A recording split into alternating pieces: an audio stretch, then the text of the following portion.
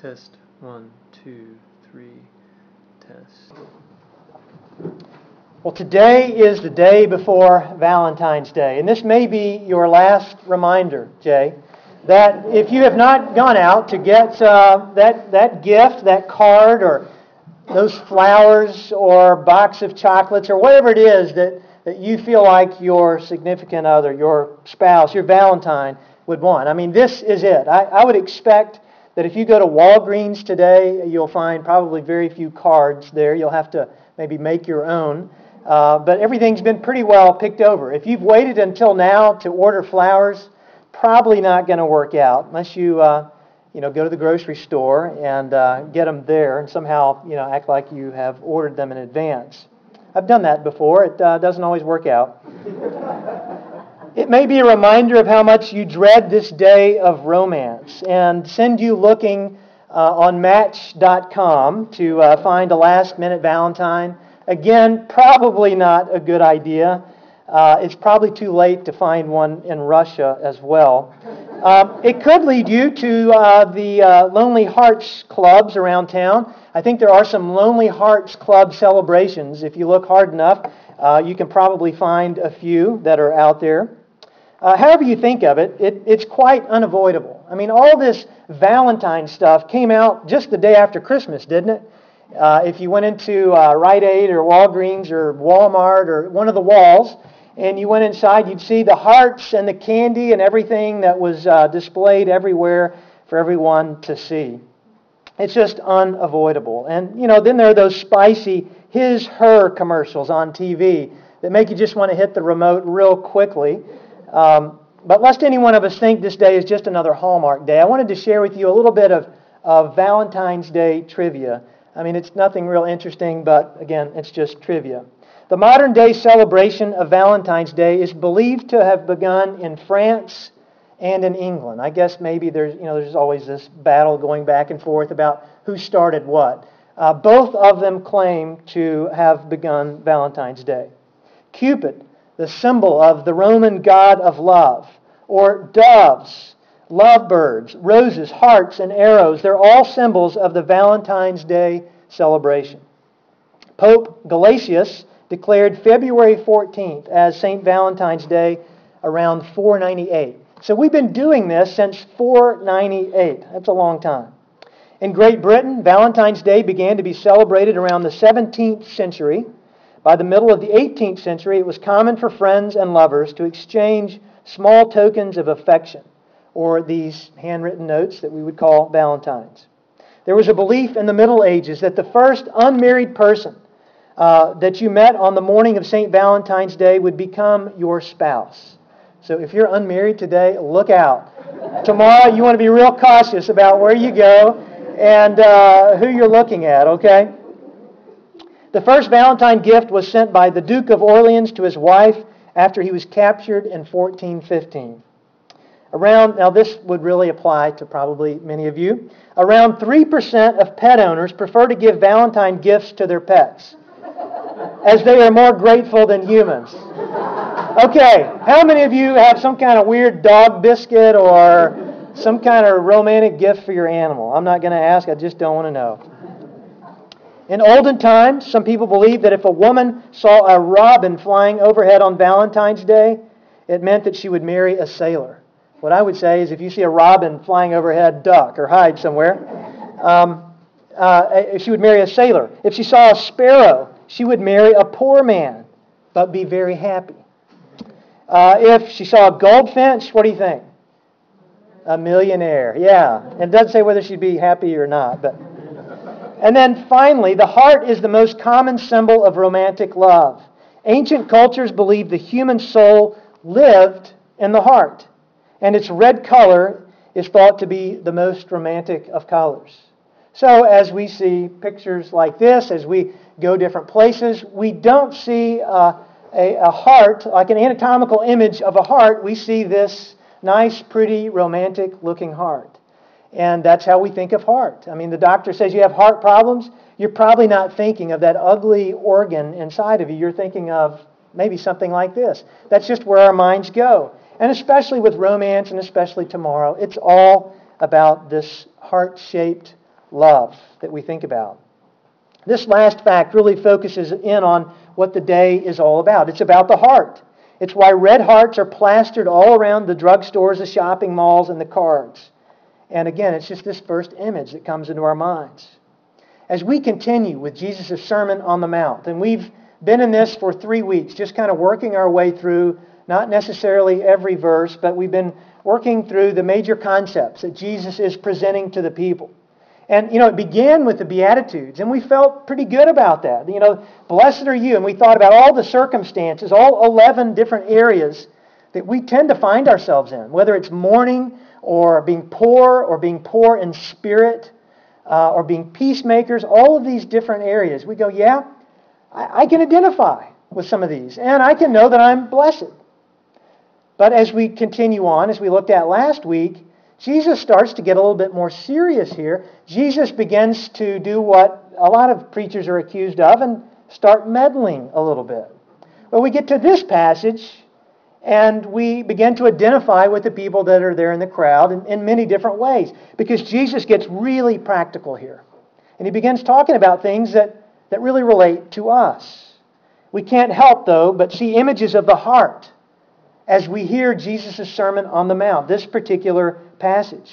We can't help but get the idea that his words here are all about the heart, especially feeling them at work on our hearts, and that what matters most to God is their condition, the condition that our hearts are in.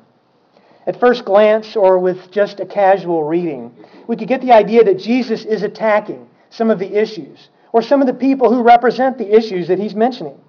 That he's banging his Bible a bit and making some pretty hard rules for people who are caught up in these issues. It could be that the people sitting there on the hillside were feeling the pain of Jesus stepping on their toes, wondering if Jesus was surpassing the Pharisees' reputation for coming up with all of these different kinds of laws that could never be fully followed, much less remembered. And so they're beginning to wonder, I'm sure, who is this guy? I mean, he started out, I was right there with him, but now he's getting a little too close for comfort. He goes beyond rules on murder to getting an unhealthy anger and hatred. He gets their agreement on adultery, but then takes it a step further for the men in the crowd and deals with lust in their hearts and how it is no different than the actual act. And then there's the issue of divorce. Something quite prevalent and something quite abused in their day. Again, it is the men who feel most targeted here, as men were the only ones in their culture who could get a divorce, a certificate of divorce. Actually, you could, within the Roman system, a woman could file for divorce, but within the Jewish system, no, you couldn't do that. It was only something that would come from men. And they were doing it in great number and with very little caution, causing their wives to go into complete poverty. They couldn't own property. They couldn't have really any way of getting income. And so to file divorce on them would be to push them into absolute poverty. And for them to get married again, there were all kinds of rules about that. And really they couldn't do that either without bringing all kinds of consequences upon them. And so they were doing it with all of this, with great number and very little caution. Jesus even gets into the issue of conflict resolution and indebtedness. Yes, it would seem like Jesus is just making it harder here for them and increasing the weight of the religious burden on their backs. But a more intensive hearing of this passage of Scripture, a closer look, reveals what matters most to God and therefore to Jesus on this day. That what matters most is not the law, it is the heart. And Jesus is just echoing what God had been saying all along through prophets, through the priests, and even through the poets. They are continuing to talk about this, that God is not concerned with the laws and outward expressions of religion, but is concerned for the hearts of people. Not just His people, but all people. God is concerned about the heart. It's what we heard in our reading from Deuteronomy this morning. At first glance, it would seem like, okay, it's about following the commandments. And of course, God is concerned. I mean, God gave these commands really to be like seatbelts, to keep people from destroying themselves. And here, He goes a little bit deeper than that and gets into the heart. I want to read this passage again. See, I have set before you today life and prosperity, death and adversity. If you obey the commandments of the Lord your God that I am commanding you today, by loving the Lord your God, walking in His ways, and observing His commandments, His decrees, and His ordinances, then you shall live and become numerous, and the Lord your God will bless you in the land that you are entering to possess. But if your heart turns away, and you do not hear, but are led astray to bow down to other gods and serve them, I declare to you today that you shall perish. You shall not live long in the land that you are crossing the Jordan River to possess. I call heaven and earth to witness against you today that I have set before you life and death, blessings and curses. Choose life, so that you and your descendants may live, loving the Lord your God, obeying Him, and holding fast to Him.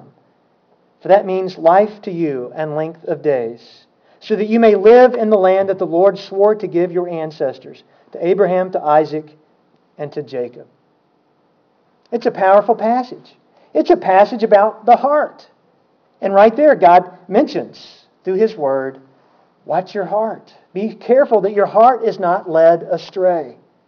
What we can know from Scripture and from Jesus on the Mount, is in His Sermon on the Mount, is that God is a jealous lover. And God is concerned most with what is going on, not in our outward actions and all the rules that we can follow, but with the heart and what is behind the heart. As we hear these words, along with the words of Jesus in His sermon, we can know that God has provided us with a choice, and that He so wants us to make the right choice. He never forces us to. He says, here is one choice, and here is another. And you get to make that choice. I advise for you to make the right choice, and that you follow me with your heart. I was reminded of the kinds of choices that we can make, and the conditions of our hearts this past week. I have a doctor friend who sometimes sends me weird texts, and this one just ranked up there as the weirdest. And he sent me something about a test that he had just recently discovered, and it's called the plaque test, and it provides a new and more revealing look at the heart and how it is affected by the arteries. More specifically, it is about the effect of plaque that builds up in the arteries. Now, I haven't talked to this guy in a while. Usually we're just kidding around, sending stuff back and forth. But because of some of the health problems I've had, I thought, that's not my problem. At least I don't think my problem's not up here. It's somewhere else. And I thought, I've taken a number of tests. I really don't want to take any more. So I texted him back to, he sent this graphic to me that just, it wasn't very pleasant looking. But it's something that he feels like is a lifesaver, kind of the cutting edge of tests that are out there. But it is the plaque test for, and you doctors here in the audience, forgive me for maybe getting some of the pronunciations wrong, but the LP-PLA2 is the only blood test cleared by the FDA to help assess risk for both coronary heart disease and ischemic stroke associated with arteriosclerosis. The plaque test is a blood test that measures the level of LP-PLA2, which is lipoprotein-associated phospholipase, something like that, an enzyme associated with the inflammation of your arteries. Increased levels of LP-PLA2 increase your risk of having a heart attack or a stroke. Now, that just looks pretty disgusting up there, doesn't it? And no, somebody likes that, future doctor. You can see the stable plaque and the ruptured plaque, and you can see what it does inside of the artery. And I just started to look at that and turned away quickly. But it's scary to think of what may or may not be going on inside of your arteries and heart. By the way, there's some pancakes and donuts. I can see a picture of a donut right there, and chicken fried steak or whatever else it is that you might have had recently.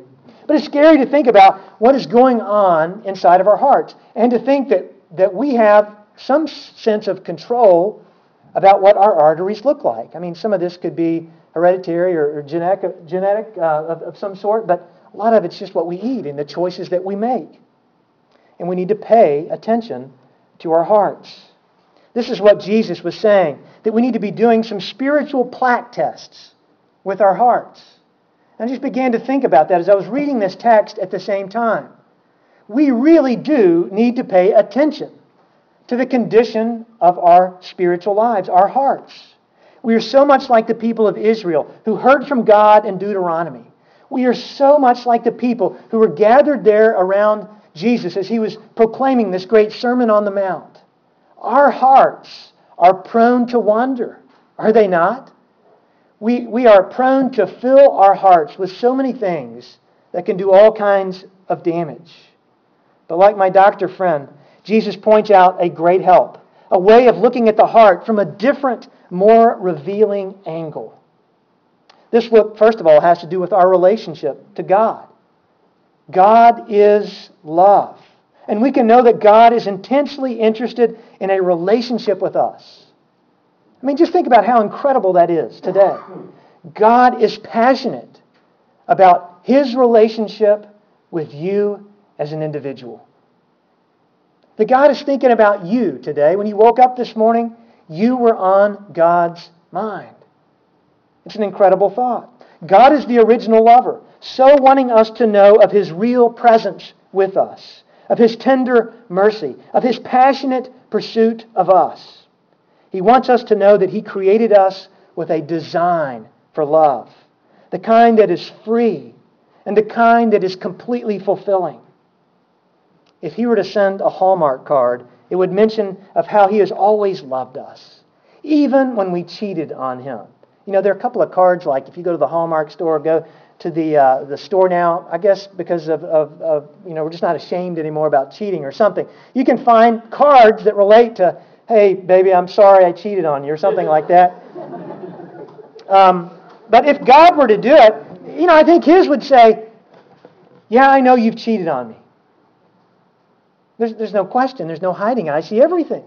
I know about your heart. But I love you. I love you no matter what. It would be full of adjectives describing that neither height nor depth, nor life nor death, nor angels nor demons, nor anything else in all of creation could separate us from the loving heart of God. And God just asks us to love Him back, to give Him our hearts in response. This is what we miss when we focus on the outwardness of our religion, when we become more obsessed with following the law and all of its jittles than with what God is really after, the health of our hearts. It's what we miss when we choose not to allow our hearts to be touched by God's heart, never awakening to the expansive love that God has provided us in Jesus Christ. There's a great quote I printed on the bulletin that is from St. Augustine. It says, "Thou hast created us for Thyself, and our heart is not quiet until it rests in Thee."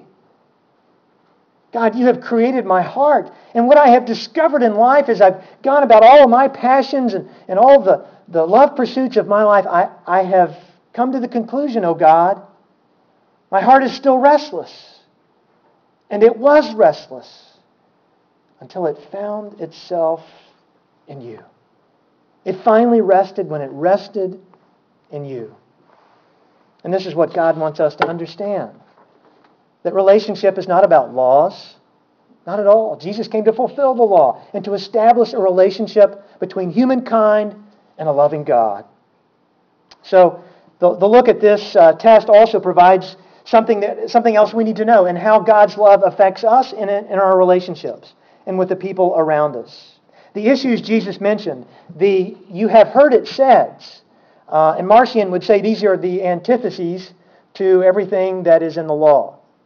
And we could think of them in this way, but maybe in a little bit different way than Marcion did. We could say, well, this is Jesus fulfilling the law. He says, you've heard it said this, you've heard it said this, and he just goes down the list. But he says, but I tell you, Jesus has set Himself up as one who would interpret the law.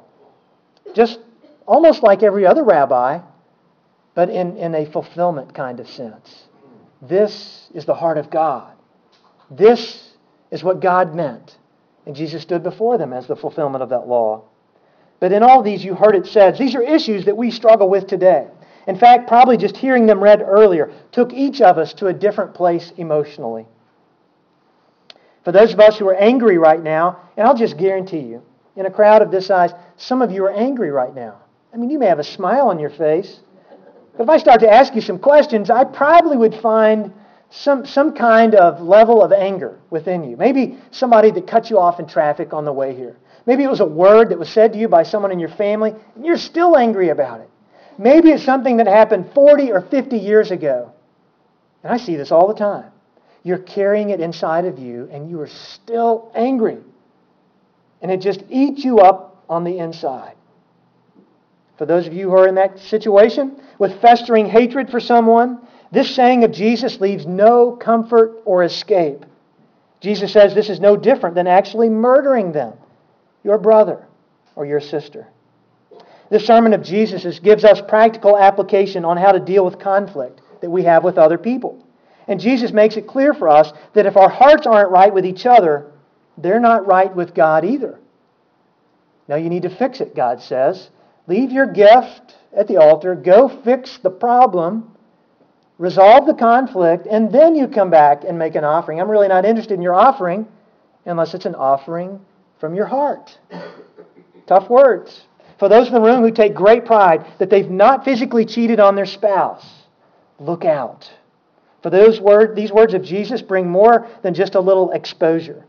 They close all the loopholes and remind us that adultery can happen with a lingering look at images on the computer, in a magazine, or down the hallway in your office. For those who treat marriage like it is a disposable appliance, these words are of no comfort either. Jesus holds us up to a higher standard here, acknowledging the reality and the need for divorce at times, but condemning its prevalence as well as the condition of poverty that it left women in then and sometimes and usually still does today. Each of these issues ties right into the heart and require us to make every effort to manage its condition. With these words from Jesus, we've been diagnosed and have been found today that we need some help. That there is some nasty plaque in our relationship with God and with other people. Well, what do we do? I was talking with some ministers this past week in our weekly lectionary study. And we kept asking, where's the grace here? I mean, this is one of those passages that's just no fun to preach. Where's the grace? Well, as we keep going in the Sermon on the Mount, you got to come back next week, okay, to get grace. We'll find plenty of grace because as Jesus fulfills the law, He fulfills it with grace and love. But what do? I mean, probably our hearts, the picture of our hearts, no one's going to plaster them on a wall at the local Walgreens. I mean, it's just not going to happen. And we don't want anyone taking our hearts and putting them up there. Do we add on more religion and restrict our hearts with laws? That's what the Pharisees would do. No, that obviously just makes things worse. No, the real solution is to allow God to clear out that which blocks the continual flow of His love into our hearts. It is to receive God's gift of love by saying yes to Him and to His ways for your life. And this is a choice before you and me today. It is a choice that God gives us. How will you choose? How will you manage the condition of your heart? Let's pray.